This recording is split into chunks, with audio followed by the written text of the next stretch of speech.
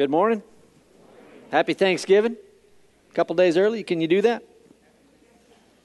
I just did.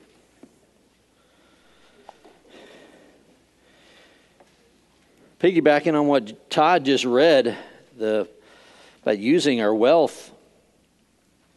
The Gospel of Luke speaks of wealth more than any of the others. Luke makes a big deal about it. In fact, he says, I've got those in your bulletin there. You see in chapter 6, Luke 6, verse 24. Let's just look through it real quick as by way of introduction.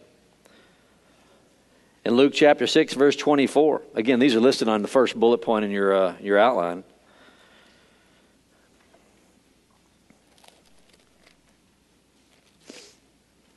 He says, but woe to you who are rich, for you are receiving your comfort in full. That's not real encouraging if you're rich. Look over chapter 12, verses 20 and 21.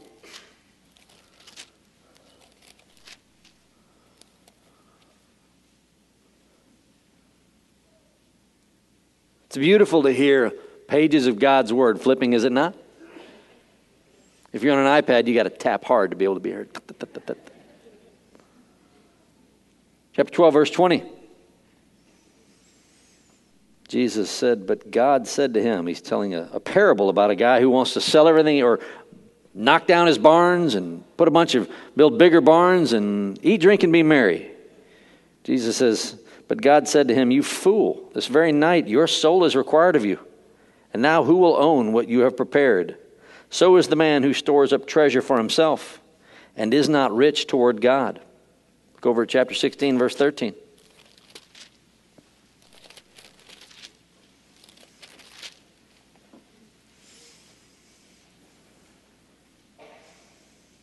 No servant can serve two masters. Either he will hate one and love the other, or else he will be devoted to one and despise the other. You cannot serve God and wealth. I put out in this little area of my Bible here, at least not successfully. You can try to serve both, but you will not successfully serve. You will hate one and love the other. Be devoted to one and hate the other. And then chapter 18, verses 24 to 25, where Jesus had a rich man that came to him and said, good teacher, how can I have eternal life? Jesus puts him through the ringer and said, well, if you've kept the commandments, sure, I've kept that. Maybe he thought he did. Maybe he thought he was a good person, as most people do. Jesus said, you lack one thing. Go sell everything you have, give it to the poor, come follow me. He couldn't do it. 18:24, Jesus looked at him and said, how hard it is for those who are wealthy to enter the kingdom of God. For it is easier for a camel to go through the eye of a needle than for a rich man to enter the kingdom of God. In other words, it's impossible. It's impossible. And what Todd prayed before our sermon today is that we're all wealthy, relatively speaking. We all have enough to where we have to determine what we'll give up. Will we give up 1% of our income to the church coffer? 10%, 20%, any percent? What are we willing to part with? All of it? And the next story that follows in chapter 18, you've got the poor guy there. Mark calls him Bartimaeus in chapter 18, verses 35 through 43. He didn't have anything, but he knew Jesus was approaching. He was told Jesus was approaching. He's blind. He couldn't see, but he was told Jesus of Nazareth is coming. He doesn't say, hey, Jesus of Nazareth. He says, Jesus, son of David. He says, I know who you are. You're the king. You're the Messiah. And Jesus asks him perhaps the dumbest question in all of Scripture, but he does it with this grin on his face, no doubt. What is it that you, blind man, would like me to do for you? What would you like me to do? Do you got a Snickers bar? I want to see. Of course you want to see. Done. Healed. Your faith has saved you. It didn't just cause him to see that day. It saved his soul. Faith. Poor guy. When Jesus told him to come to him, or when he was summoned by Jesus, he didn't have anything to leave. He didn't have 2 houses. He didn't have a huge bank account. He just had a mat he had been laying on. I'll leave that. Jesus is summoning me. Hard for a rich man to get into the kingdom of heaven. A little easier for a poor man. But mind you, folks, it's impossible for both. It's impossible for us to be saved. But what is impossible for us is possible for God. He can do what we can't. And that's why we praise him. So we see this story, this familiar story, if you grew up in Sunday school like I did, about a young man, or I say young man, a short man named Zaccheus. Jesus is being followed by a large crowd. He's on his way to Jerusalem for his final days. He knows what's going to happen to him. In fact, he reminded the disciples, we looked at it last week in chapter 18, verses 31 to 33. I'm going to Jerusalem. I'm going to get arrested, whipped, beaten, tortured. I'm going to die. 3 days later, I'm going to rise from the grave. He knew it. There was no mistake. Jesus knew exactly what he was doing. That's why God became man. God became man, Jesus of Nazareth, to live our life and then die our death. He's not going to try to avoid it. He knew what he was doing. Every moment, every place he went was choreographed by him. He's making his way. He's about 18 miles outside of Jerusalem because he's in Jericho, which is 18 miles outside of Jerusalem. It's 3,000 feet below Jerusalem, so the 18 miles is a trek upward at this point. So in chapter 19, verse 1, he entered Jericho and was passing through. Mind you, there's a huge crowd there. And there was a man called by the name of Zaccheus. Zaccheus, by the way, is Zacchaeus in the Old Testament. It's used twice in Ezra and Nehemiah. It's a Hebrew name. He's clearly a Jewish man. His name means, of all things, clean or innocent. Clean or innocent. He's anything but. He passes through. He was a chief tax collector, and he was rich. Something we would say, yeah, he's rich. Chief tax collector. There's many tax collectors in and around Israel. We've met Levi, who became Matthew. In chapter 5, Jesus saved him. No one liked him much. People don't like tax collectors. Not then, not now. You meet somebody and say, hey, what do you do? I work for the IRS. Good to meet you. We love what you're doing. We never say that. We should, because they're not doing anything wrong. I know. You got to kind of laugh at that, but if they're doing their job, they're doing their job. Tax collector was supposed to collect taxes. Mind you, Israel is dominated by the Roman Empire at this time. Rome wants their taxes. Israel had enough taxes to pay to their priesthood, so they were taxed already, and now Rome wants to tax them more. They hated the Romans for this.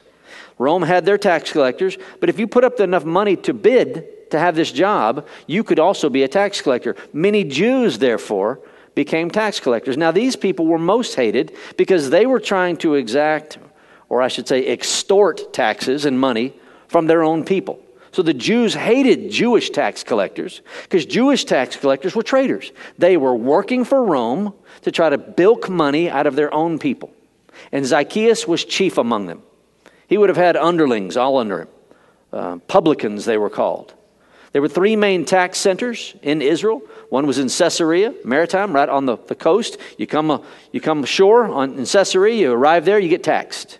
You go into Capernaum, you get taxed. Right there near the sea where all the fish were caught, and in Jericho. The three main tax centers. It appears that Zaccheus was the chief tax collector over all the other tax collectors in Jericho.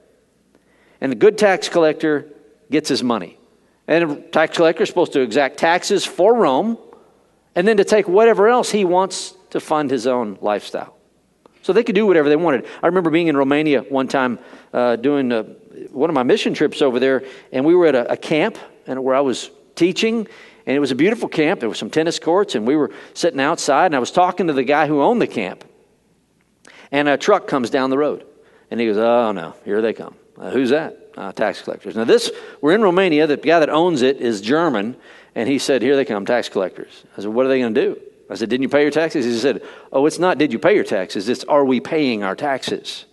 Because they come in, what they saw was a bunch of people at this encampment where I was teaching. They come in, oh, you got some people. Looks like you're doing okay. You owe us another $10,000. You have to do it. It's not like the United States of America. There are a lot of bad things about our country, but it's a lot better than that country. And so tax collectors then and in places in our present world, they get whatever they want, and you have to pay them. This guy did the same thing. This was Zaccheus, chief tax collector, and of course he was rich. So he's just like we might think about that rich guy that came to Jesus in just a page over in your Bible, the rich young ruler who came to Jesus and said, good teacher, what must I do to inherit eternal life? Here's another one of them. That guy left because Jesus gave him the answer he didn't want. Maybe some of you will be here today. You're visiting or you visited and you'll hear something and you go, you know what? I didn't get what I wanted out of that. We're not coming back to that church. Shame on you. I'm giving you God's word. If you came for God's word, whether you like it or not, it's God's word, right? Yeah, but we don't like you. Well, maybe that's your problem. I don't know. That happens, though. I've had it happen a time or two. Zaccheus in verse 3 was trying to see who Jesus was, but he was unable because of the crowd. So we know the crowd is still large, and he was small in stature. We're not told how small. Most of the commentaries I read say that he was probably in the nature of not quite 5 feet tall, your average Israelite male of between 5'7" and 5'10". This guy must have been very short. He probably made Jose Altuve look tall. Whatever he was rich. He's a half-pint guy. People like to make fun of half-pint guys. Believe me, I've been there. I know that. I'm like a 3/4 pint, but I'm not quite half-pint. And so he's rich. He bilks them out of their money. He's a trader, and he's short. But because of the crowd, he needs to see Jesus. We're not told why he wants to see Jesus. It's possible that Jesus was just a celebrity in his mind. Hey, I want to see, like Taylor Swift coming through town. Let's get a I was going to say a whiff, but a sight of Taylor Swift. That wouldn't sound good, would it? I want to see Jesus, but I don't think so. I don't think that was his goal. He was a chief tax collector. He could have had an audience with Jesus. He probably had the biggest house in town with the most influence. Could have gotten him at his house. He was the guy in power. Jesus could have come and seen him. I think, and I'm just making this up, so don't think it's in the Bible. I think he felt an emptiness in his soul, as people do. I think that he realized that the money, all the wealth he had and the power he had wasn't enough, as wealthy people tend to figure out along the way. He wanted to catch a glimpse of this guy whom the whole countryside at this point, 3 years into his ministry at this point, Jesus is, a little over 3 years. He wants to catch a glimpse of this guy that heals everyone. Might have just heard that he healed that blind guy because he was right outside of Jericho when he did it in the previous context. I want to see him. Maybe he can help me. A yearning in your soul or in his soul. So verse 4, so he ran on ahead and he climbed up in a sycamore tree. This would have been like a live oak, strong, sturdy tree. Climbed up into it in order to see him, for he was about to pass through that way. This is a very undignified way of acting for any man, especially someone who's a chief tax collector in the land. Going to go climb a tree to see? Not necessarily a cool way to behave, but the only way he could see is if he climbed this tree. You can see him kind of climbing up, pulling up here and there, and then finding a limb to go sit on. So as the crowds come by right underneath him, he's going to get a bird's eye view of Jesus. That's what he did. He ran on ahead, climbed up into a sycamore tree in order to see him, for he was about to pass through that place. When Jesus came to the place, he looked up and said, Zaccheus. How does Jesus know his name? Have they met before? Yeah, that's an easy one right there, Bill. How does Jesus know his name? He does know everything, but other people, he doesn't call them by name. He even asks some people, what's your name? He asked the blind man, and if Jesus is so dense as to ask a blind man, what do you want me to do for you? And yet here he knows this guy's name. Just turn over, if you would, just one gospel over to John chapter 10. If you have your Bible, John 10. Jesus is telling a parable, putting himself as the shepherd and the sheep. If you know anything about shepherds and sheep, sheep are known to know the voice of their shepherd. A sheep can be lost, and other shepherds can call. A sheep can stray away from his own flock, blend into another flock, and then later hear his shepherd's voice, run away and follow his shepherd. Jesus says in John 10:3, he's talking about himself as the great shepherd. He says, to him the doorkeeper opens in verse 3, and the sheep hear his voice, and he calls his own sheep by name, and he leads them out. When he puts forth all his own, he goes ahead of them, and his sheep follow him because they know his voice. Look down at verse 14. Jesus said, I am the good shepherd, and I know my own, and my own know me. I love that. Do you remember at the beginning of John? Go back to John 1. John 1, verse 47, verse 46, 47. Jesus is, he's just come out in his public ministry. John the Baptist has pointed to him as the Lamb of God who takes away the sin of the world. Two of John the Baptist's disciples are there, and he sends them away. Their name are Andrew, the brother of Peter, and John, the brother of James. They go following Jesus. John gets his brother James, Andrew gets his brother Peter, and they come across a guy named Nathanael, who's a friend of theirs as well. John chapter 1, verse 46. Nathanael said to him, they're telling Nathanael, we found the Messiah. Nathanael says to him, can any good thing come out of Nazareth? No way, no way the Messiah is coming out of that hick town, he's saying. Philip said to him, come and see. Verse 47, Jesus saw Nathanael coming to him and said of him, behold, an Israelite indeed, in whom there is no deceit. Nathanael said to him, how do you know me? Jesus answered and said to him, before Philip called you, when you were under the fig tree, I saw you. Now, Nathanael apparently under the fig tree thought he was all alone, probably praying, no one around in sight. His prayer request that day was probably along the lines of, Lord, I know it's just you and me right here, just you and me all alone. Little did he know Jesus heard everything he said and saw him. So while Nathanael thinks he's all alone, Jesus said, I saw you. You know me, Lord? How? Before Philip even called you, I knew you. Why? Because Jesus knows all of his own by name.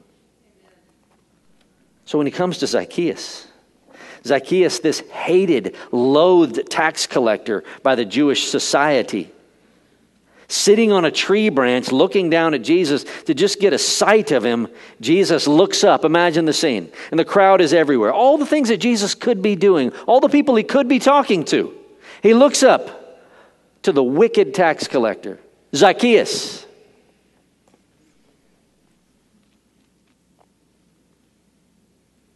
I'm trying to find where I am now. There it is, verse 5. Zaccheus, hurry and come down. For today I must stay at your house. He doesn't say, I'd like to have lunch with you. Come down, let's talk. No, Zaccheus. You ever been called by name by someone you don't know? It's kind of freaky. I've had some people, I was walking by the tennis courts one day, and this lady grabs me and she says, I know you. And I went, oh my goodness, what have I done? I know you. She got right in my face, got sunglasses on. You're that preacher. Not me. That's not me. That's somebody else. But it ended up being a good meeting, I think. She said, oh, I love blah, blah, blah. She knew me by name. It was just weird. But for the Son of Man to look up and say, Zaccheus, come on down. Today, I must. I want you to underline must if you like to underline in your Bible. I must. It's a Greek word, dei, day. It means it is necessary. I have to. Today, I must stay at your house. Also, I want you to underline today. It comes back. Verse 6, and he hurried and came down, received him gladly. Wait, let me get down out of the tree. Climbs out of the tree, comes on down the trunk. The whole crowd is there. They're all wondering, what in the world? They've got to be wondering, why would he talk to this guy? We hate this guy. Is he going to give him a good beating? Is he going to whoop him for stealing all of our money? Is he going to berate him a bit? He receives him gladly. No, there's nothing here about faith. There's nothing here. He doesn't fall at Jesus' feet and start worshiping him. He doesn't ask for forgiveness. He just receives him gladly. Now, I believe that there's a gap between verses 6 and 7. The gap is the time it took for Jesus to go with Zaccheus and his disciples to Zaccheus' home and to have this dinner Jesus talked about. So, when they leave, we might add in there, in that little parenthesis, verse 7, when they saw, that's the crowd, when they saw it, they all began to grumble, saying, he has gone. Note the tense of the verb. He has gone. He's left. He has gone to be the guest of a man who is a sinner. Can you believe that Jesus would stop what he's doing and go have dinner, lunch, or whatever it is, with a sinner? Can you believe that? I mean, who else is Jesus going to eat with if he doesn't eat with a sinner? That's all he's got to work with. Sinner. Why? Because we're all sinners, are we not? We've all fallen short of the glory of God. There's no one of us, we like to think that there are people worse than us. We like to hang with people that are worse than us so we can feel better than them, or compare ourselves to them. But in reality, all have sinned and fall short of the glory of God. All. And the wages of sin is death. We're all going to die because we're all sinners. We might not have sinned to the extent that Adolf Hitler sinned, but we're all sinners. Don't miss that, folks. If you miss that we're all sinners, and you somehow think that, yeah, I'm a sinner, but I'm good enough, you've missed it. You're not good enough. None of us are good enough. For Jesus to come into our home, to know us by name, to call us, to speak to us at all, certainly to have dinner in our home. So the crowd is going, he can't do that. They're grumbling. God hates grumblers. What happened to Israel when they got in the wilderness? They all believed. They believed enough in Egypt to paint blood. It was as weird then as it would be now, folks. To paint blood from a lamb on your doorposts. Here's what God told Moses. Tell the people, slay a lamb, take the blood and paint your doorpost with blood. Because tonight, God tells Moses, in 1500 BC, I'm going to fly over Israel. The death angel is going to pass over every home that has blood on its doorpost. And the firstborn in that home will not die. Really? Okay. That takes faith, because it's weird, isn't it? Then as now. Imagine coming home. Wife, we're going to have to paint our doorpost blood red. No, we're not. Another one of your cockamamie ideas, dear. We're not painting it blood red. Oh, yes, we are. You want to live? You want our son to live? We're painting that doorpost in the blood of a lamb. And those who did lived. The firstborn lived. And those people exited Egypt, hence the Exodus. They left Egypt. But when they got into the wilderness, they began to not believe. They believed something. But when they got out there, they began to do what? To grumble. What is this? What's going on, Moses? We had melons and leeks and onions and spices in Egypt. You brought us out to this wasteland to eat? How dare you? We're better off in Egypt. That's someone looking back on their previous life of when they supposedly come to know Jesus and say, you know what? It sure was more fun to be an unbeliever. That's what grumbling does. This group is grumbling. This crowd is grumbling. They're not saying, wow, isn't that amazing? No one stands up and says, isn't it amazing that once again we see our Lord in his grace going and having lunch with a wicked sinner like Zaccheus? No one stands up and says, you know what, he saved others. Imagine what he might do with Zaccheus. No, they wanted Zaccheus dead. So they're grumbling.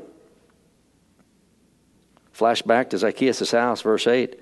Zaccheus stopped and said to the Lord, behold, half of all my possessions I give to the poor. And if I've defrauded anyone, I will give back 4 times as much. We miss everything. We don't see anything where Jesus, or I should say where Zaccheus says, I believe, I love you, Lord, I confess my sins to you. I mean, he does, but there's nothing here in faith. Luke only records his repentance. Luke records the fruit of his faith. The faith here is implied. He believes Jesus. In fact, he was looking for Jesus. That's why he went and got in the tree. He wanted to see Jesus. Now Jesus is talking to him. He's in his home. And whatever had transpired, Zaccheus stopped and said to the Lord, who knows what's happened? They've probably eaten. Maybe they're sitting back after the meal. And he says, behold, Lord, half of my possessions I will give to the poor. Notice in the previous context, Jesus told that rich guy, you need to give up everything, sell it, give it to the poor, and move and come follow me. He doesn't tell Zaccheus that. Zaccheus volunteers it. Half of my possessions? He's a wealthy guy. Half of my possessions? I'll give, if I have $1 million in the bank, I will give $500,000 of it. Now I'm half a millionaire.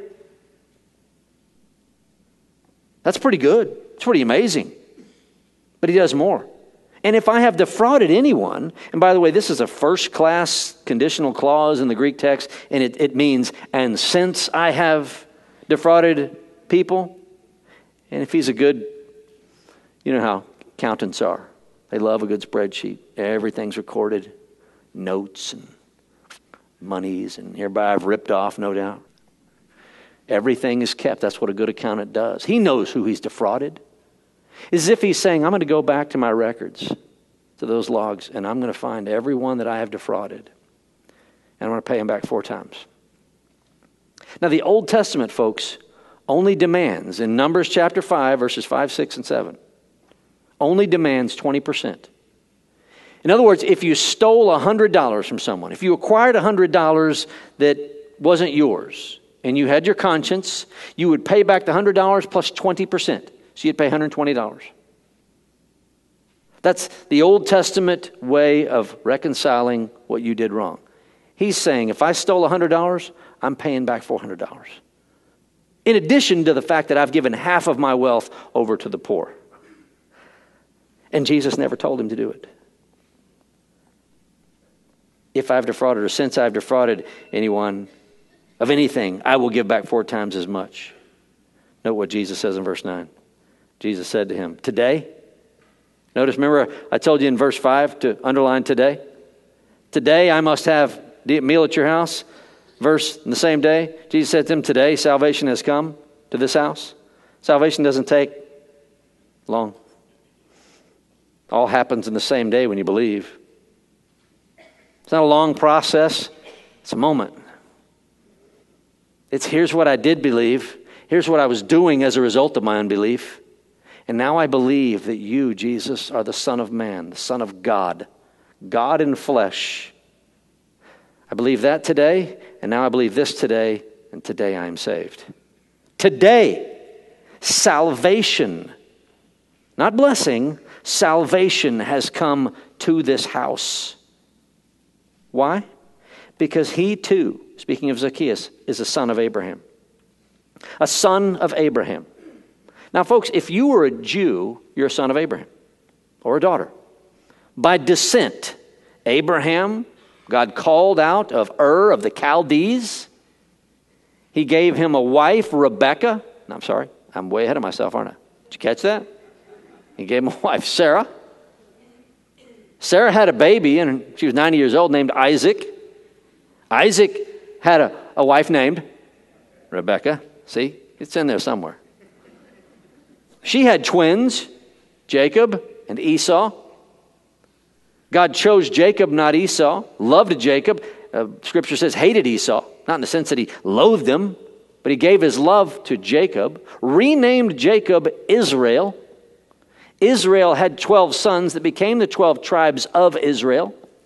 And if you are born from those tribes, you are a son by descent of Abraham, aren't you? In other words, all the Hebrew race, to include those of the Arab peoples who were born from Ishmael, are descendants from Abraham. Because Abraham had another son, didn't he? Ishmael. And Ishmael's father was Abraham, and he had children. 12 tribes came from Ishmael. All of them point back to Abraham as our father. And they're right. My name, I believe, is Scottish. I'm told it's half Scottish, half English. Yes, somehow or another I'm related to Giles, whose father is here today, David Britton.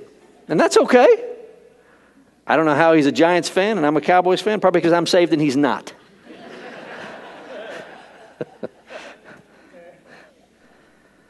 But I am not a descendant of Abraham. And most of you aren't either. How can I be a son of Abraham? Let me show you.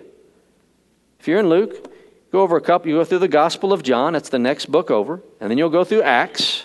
And you're going to hit a book called Romans. Romans. I want you to turn to Romans chapter 2. Acts has 28 chapters. In some churches, they think it has 29. Romans chapter 2, verse 28. This book is written by the Apostle Paul, who was a Hebrew, a descendant of Abraham, born from the tribe of Benjamin, the last son born to Jacob, who was renamed Israel. The name Jew became associated with what it meant to be Hebrew. If you're Hebrew, you're Jew. You're a Jew, you're a Hebrew. All the same as an Israelite. Those are synonymous terms mostly in the Bible. The Apostle Paul from the tribe of Benjamin, the tribes of Israel, says in Romans 2:28, "For he is not a Jew who is one outwardly, nor is circumcision that which is outward in the flesh." Now, all Jews, if you were a Jewish boy, you didn't have any say in this. When you were 8 days old, your parents took you to be circumcised. Circumcision was the outward fleshly symbol in the man where the seed comes from that shows you are a child, a descendant of Abraham. Paul is saying, who's from the tribes of Israel, says he is not a Jew who is one outwardly. In other words, just because you got circumcised, that doesn't mean you're a Jew. Look at verse 29. But he is a Jew who is one inwardly. And circumcision is that which is of the heart, by the Spirit, capital S there, by the Holy Spirit, not by the letter. And his praise is not from men, but from God. In other words, Paul is saying a true Jewish person is one who believes in the Lord Jesus Christ. How? Here's how it happens, folks. You see, God promised Abraham in Genesis chapter 12. He repeated it in Genesis 13. He repeated it in Genesis 15. He repeated it in Genesis 17. He repeated it in Genesis 19. He repeated it in Genesis 22. And then he repeated it to Abraham's son Isaac. And then he repeated it to Isaac's son Jacob, called the Abrahamic covenant. I will give you, Abraham, and your people land. That's the land of Canaan, today called Palestine. I will give it to you through your son Isaac. Land, blessing, and a seed. A seed. Semen is really the word. I will give you a seed. Abraham had a huge seed of people through both Ishmael or his mother, Ishmael's mother was Hagar, and through his wife, Sarah. All the people of Israel, all the Arabs can point back and say, Abraham is our father. Abraham's offspring is indeed like the stars of the heavens, like the sand on the seashore. But that's not what God promised. From that huge group of people that exist even today, one person, one seed descended, capital S seed, you know his name, Jesus of Nazareth. That's why you have the genealogies in the Bible. Don't skip them. Note that they all date back to Abraham, and then they go through David, and they come through Mary. The seed promise given to Abraham was ultimately Jesus. And every one of us who are not from the loins of Abraham, who believes in Jesus, becomes a son of Abraham. If you're in Romans, look over. Right after Romans, you've got 1 Corinthians, 2 Corinthians. The next one is Galatians. Go to Galatians.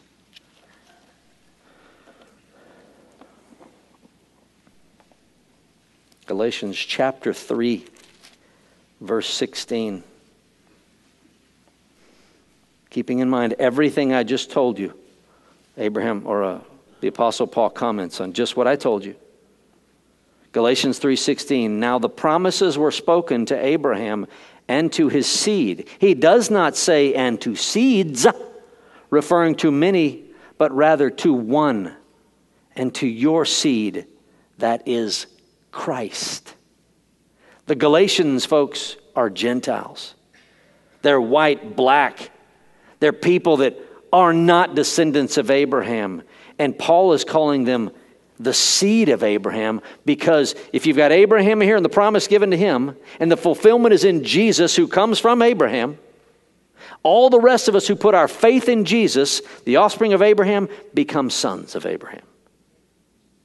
Whether you're a descendant of his or not. So when Jesus tells Zaccheus, today you have become a son of Abraham, he is saying today you have become saved. You may be a Jew already, but Jews in and of themselves, without Christ, without their Messiah, are as lost as Gentiles are.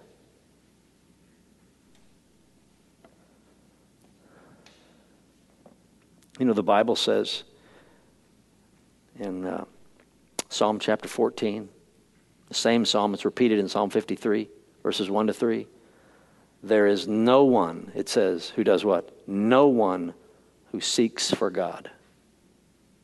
Which is strange today because churches set their entire organization up as what they call seeker churches. To seek. Seeking what? No one seeks for God. No one. Paul repeats it in Romans chapter 3, verse 11. No one seeks for God. No one's good, no, not one. No one seeks for God. Well, wait a minute. Didn't the guy that came to Jesus in chapter 18, verses 18 to 30, come and say, "Good teacher, what must I do to have eternal life?" He was seeking Jesus, wasn't he? What about you? Or maybe someone you know. They went to church. They're going to church. They're seeking God. No, they're not. They're not seeking God. They're seeking a God. But they are not seeking Yahweh. They are not seeking the Lord God Almighty.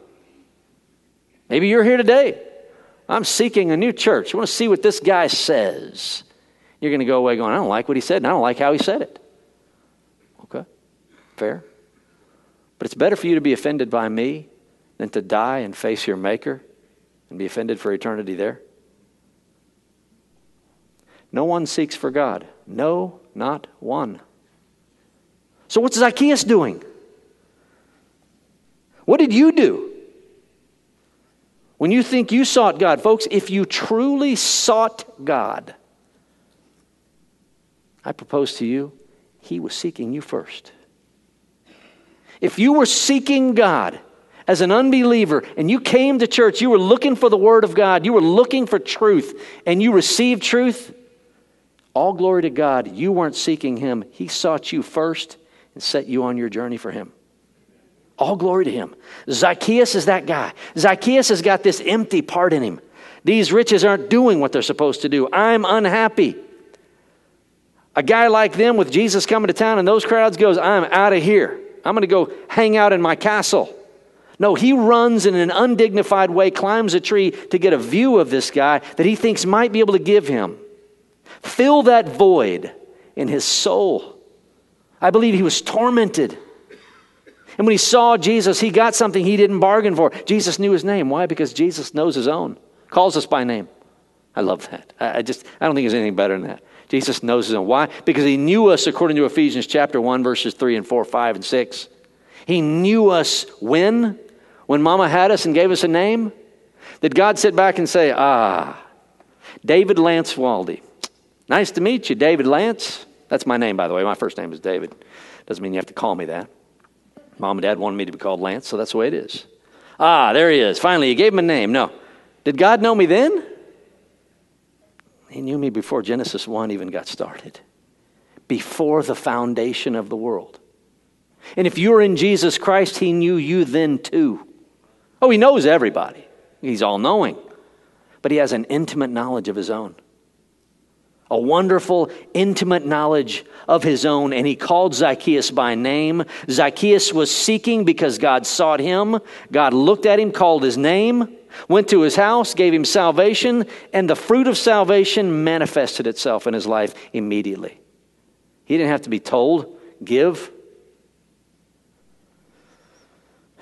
Throughout Luke's gospel, I've put in my own outline, salvation is difficult. It's difficult. It's not something you just come in, raise your hand, yeah, I'm in. I believe in Jesus too. I get eternal life. Here's what we've learned thus far in Luke's gospel. In chapter 9, verses 23 to 24. Go there with me. We're flipping around. Let's go back and do it again. Chapter 9, 23, 24. Should be well worn in your Bible by now. Luke 9, 23. And He, that's Jesus, He was saying to them all, if anyone wishes to come after me, he must deny himself, take up his cross daily, and follow me. For whoever wishes to save his life will lose it. Whoever loses his life for my sake, he is the one who will save it. He could have said, whoever wants to follow me, just say you're in and you're in. Once saved, always saved. Signed, sealed, and delivered. He doesn't. Deny himself. Take up your cross now and then, here and there, whenever it's convenient. No, daily. To take up your cross is to take up an instrument of death. I will die for you every day of my life, Lord, if that's what it takes. Follow me. Doesn't mean when you want to. It's not just on Sunday. It's not here and there. It's all the time. Salvation is difficult. Discipleship costs. Look over while you're there. Look chapter 14, verse 26 of Luke. Chapter 14, we'll start with 25.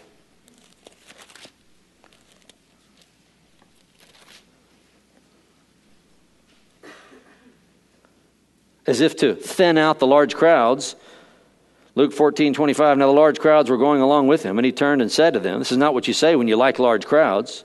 He looks at them and he says, if anyone comes to me and does not hate his own father and mother and wife and children and brothers and sisters, yes, even his own life, he cannot be my disciple.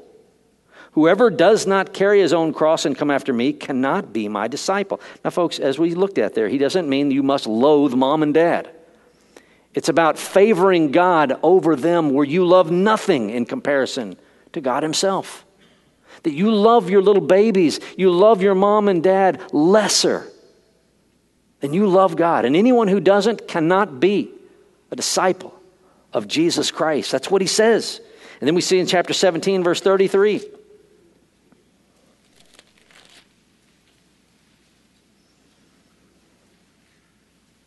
Whoever seeks to keep his life will lose it. Whoever loses his life will preserve it. Remember that when you're persecuted. Remember that if someone ever puts a gun to your head and says, are you a believer in Jesus or not? Yep. I will die on that hill. Will you? Oh, Lord wants me to live. He needs me to go home and take care of my family. No, he doesn't. It's not your family. God takes care of that himself. What are you going to say? If you are not willing to lose your life for Christ to give it all up, you are not a follower of Jesus. We see that discipleship is difficult. And what Jesus calls that rich young ruler to do, to give up everything, sell it, give the money to the poor and follow him, he wouldn't do it. Zaccheus, I'm in. Why does one do it and the other doesn't? John chapter 6, verse 44. Jesus says this. No one can come to me unless God the Father who sent me draws him. No one can come to Jesus unless God the Father who sent Jesus to the earth draws that person to Jesus. And just a couple of passages later in John 6:65, Jesus doesn't use the word draw, he uses the word enable. No one can come to me unless the Father enables them to come to me. God the Father enables Zaccheus to come to Jesus because God was looking and searching for that lost soul. Not for the rich young ruler. Not for everyone on the planet. Everyone on the planet is not a child of God. A creation of God, but not a child of God. God's children are sought by Jesus and saved by Jesus. We're back in Luke 19. Look at verse 10. That's what he says. He too is the son of Abraham, for the Son of Man has come to seek and to save that which was lost. Remember those parables we looked at in chapter 15? There was a parable of the lost sheep. There's 100 sheep. One wanders away. The shepherd leaves the 99 to go get the one lost sheep. Brings him back. And what does he do when he finds it? He rejoices. It's a parable right after that of a woman who had 10 valuable coins. She loses one. She sweeps the whole house, goes and looks for everywhere and finds the one lost coin and has this big party because she found the one lost coin. There was great joy. On the heels of that is the parable we call the prodigal son. The son that took his dad's inheritance before dad even died, went off and spent it on riotous living. Came back, the father welcomed him with open arms, put a ring on his finger, shoes on his feet, a robe on his body. Said, my son was dead and he's now alive. There was great rejoicing. People of the liberal persuasion will say that Jesus just came. He was a good man and he was a pretty good teacher. And he came to set us an example. Luke says he is the Son of Man. You know, that prophesied figure in Daniel chapter 7, verse 13 and 14. Who reigns forever. And he has come to seek and to save that which was lost.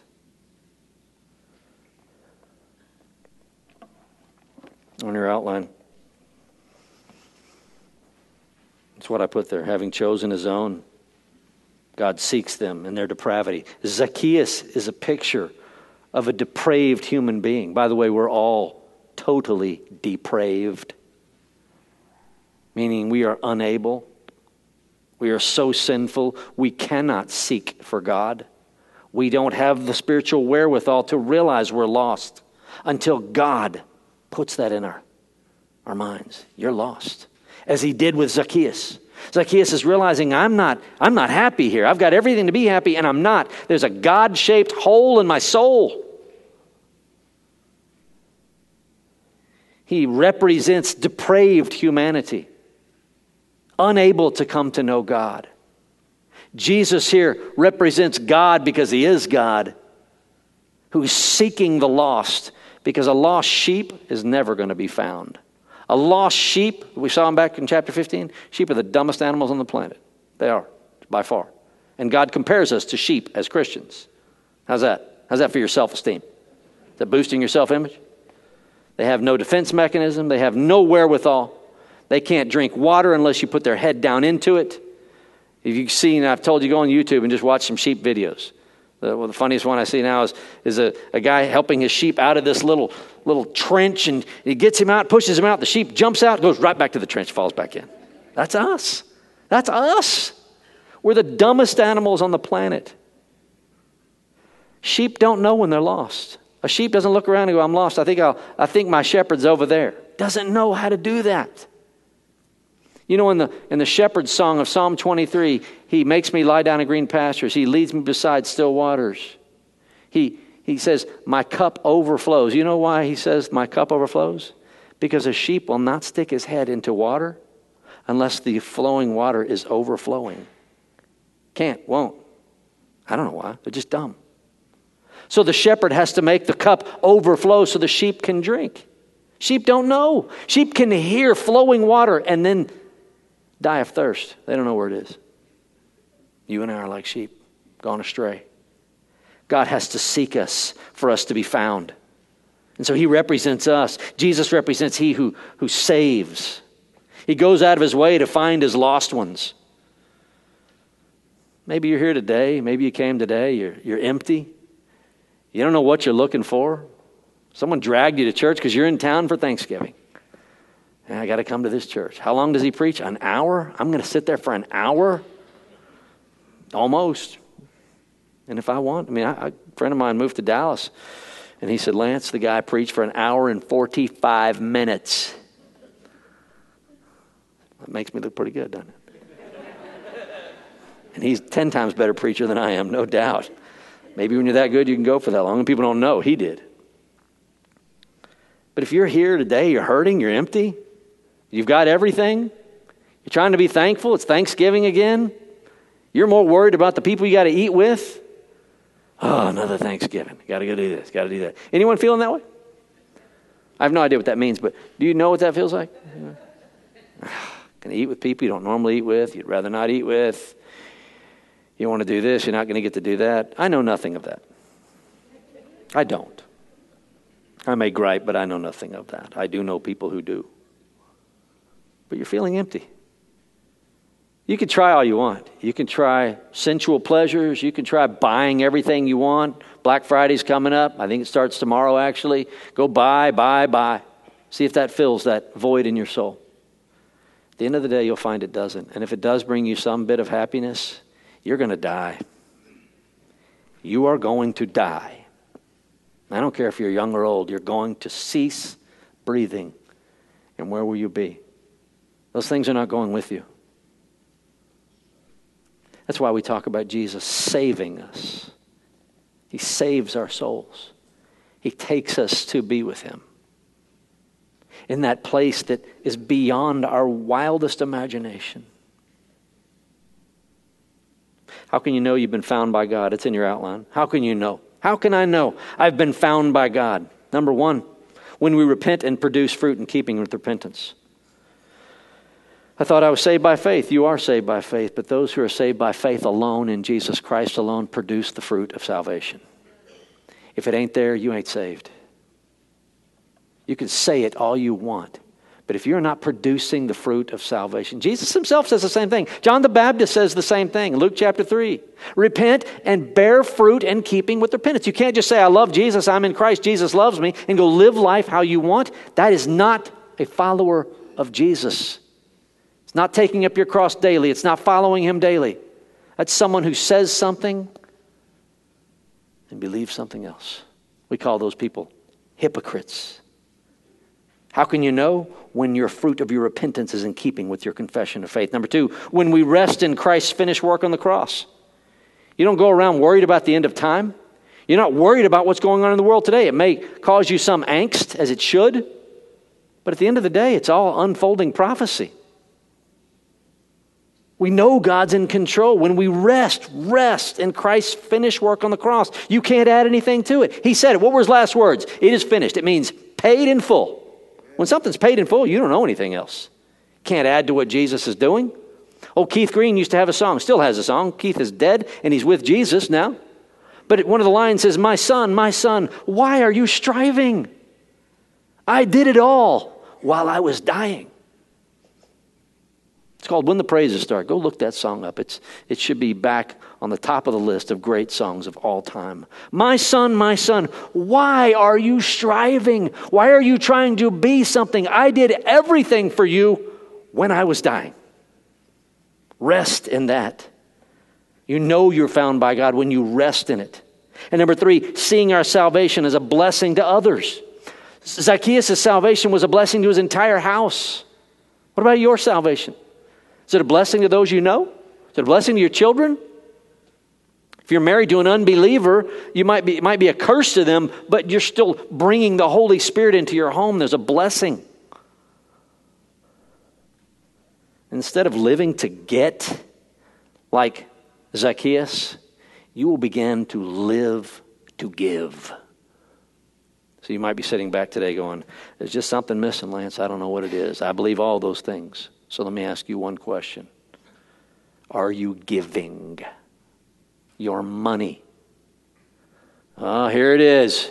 He's begging for money. Folks, it's all throughout the context. I've got to. We've seen it more in Luke than in any other book in the Bible. If you aren't giving your money, you are not worshiping. Anyone can sing a song. A sacrifice comes from our checkbook. That's the sacrifice. That's the worship.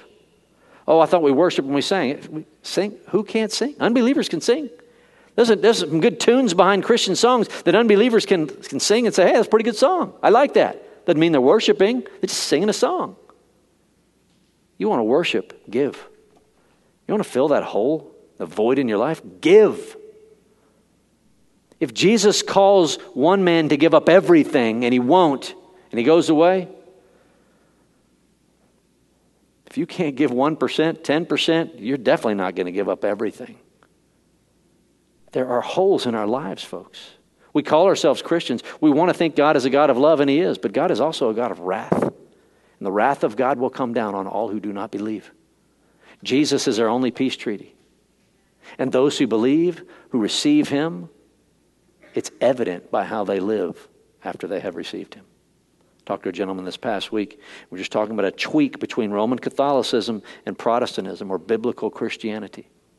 Roman Catholicism, as in every other religion, is about what Jesus did, or every quote-unquote Christian religion, what Jesus did on the cross, and now I need to do as much good as I can so that when I die, I've done enough good to get into heaven. Sounds good, doesn't it? It's what Mormons believe. It's what some Baptists believe. But see, the Bible says that Jesus said it is finished. It's paid in full. There's a big difference between trying to gain his approval than trying to say, thank you for what you did. You see, when we are saved by God's grace, it's done. Signed, sealed, and delivered. Our works now are simply there to say, thank you. Didn't we sing a song like that today? Your love has washed away my sins. Jesus, thank you. Let me give you $100. That'll help, right? Here's $1 million because I'm really rich, Lord. Oh, and God's going, thank you. I really needed the extra $1 million. What an insult to God. I did it all while I was dying. Our fruit, our works are a thank you. So you think about that this week at Thanksgiving. You got good food, whatever it is you like to eat. Our thank you is for what he did on that cross. Let's pray. Lord God, thank you. Thank you for the cross. Jesus, thank you. You washed away our sins. We can rest in peace. We have peace with God through our Lord Jesus Christ. For those who are here today who do not acknowledge that, who have not believed it, Lord, in your sovereign will, you seek and save the lost as you see fit. I pray that everyone who hears the message today are here to be sought by you. That you save as only you can do. May your word land. May it hit its mark. May we who call ourselves Christians bear fruit in keeping with our profession of faith. And may the world take note. Not that we are some sort of a nationalistic group who wants to rule the world, but we are simply people saved by grace who want to speak and teach the love of our Lord Jesus Christ, in whose name we pray. Amen. Happy Thanksgiving. May God bless you this week. You've been listening to a sermon by Dr. Lance Waldy, Senior Pastor of Harvest Bible Church in Cypress, Texas.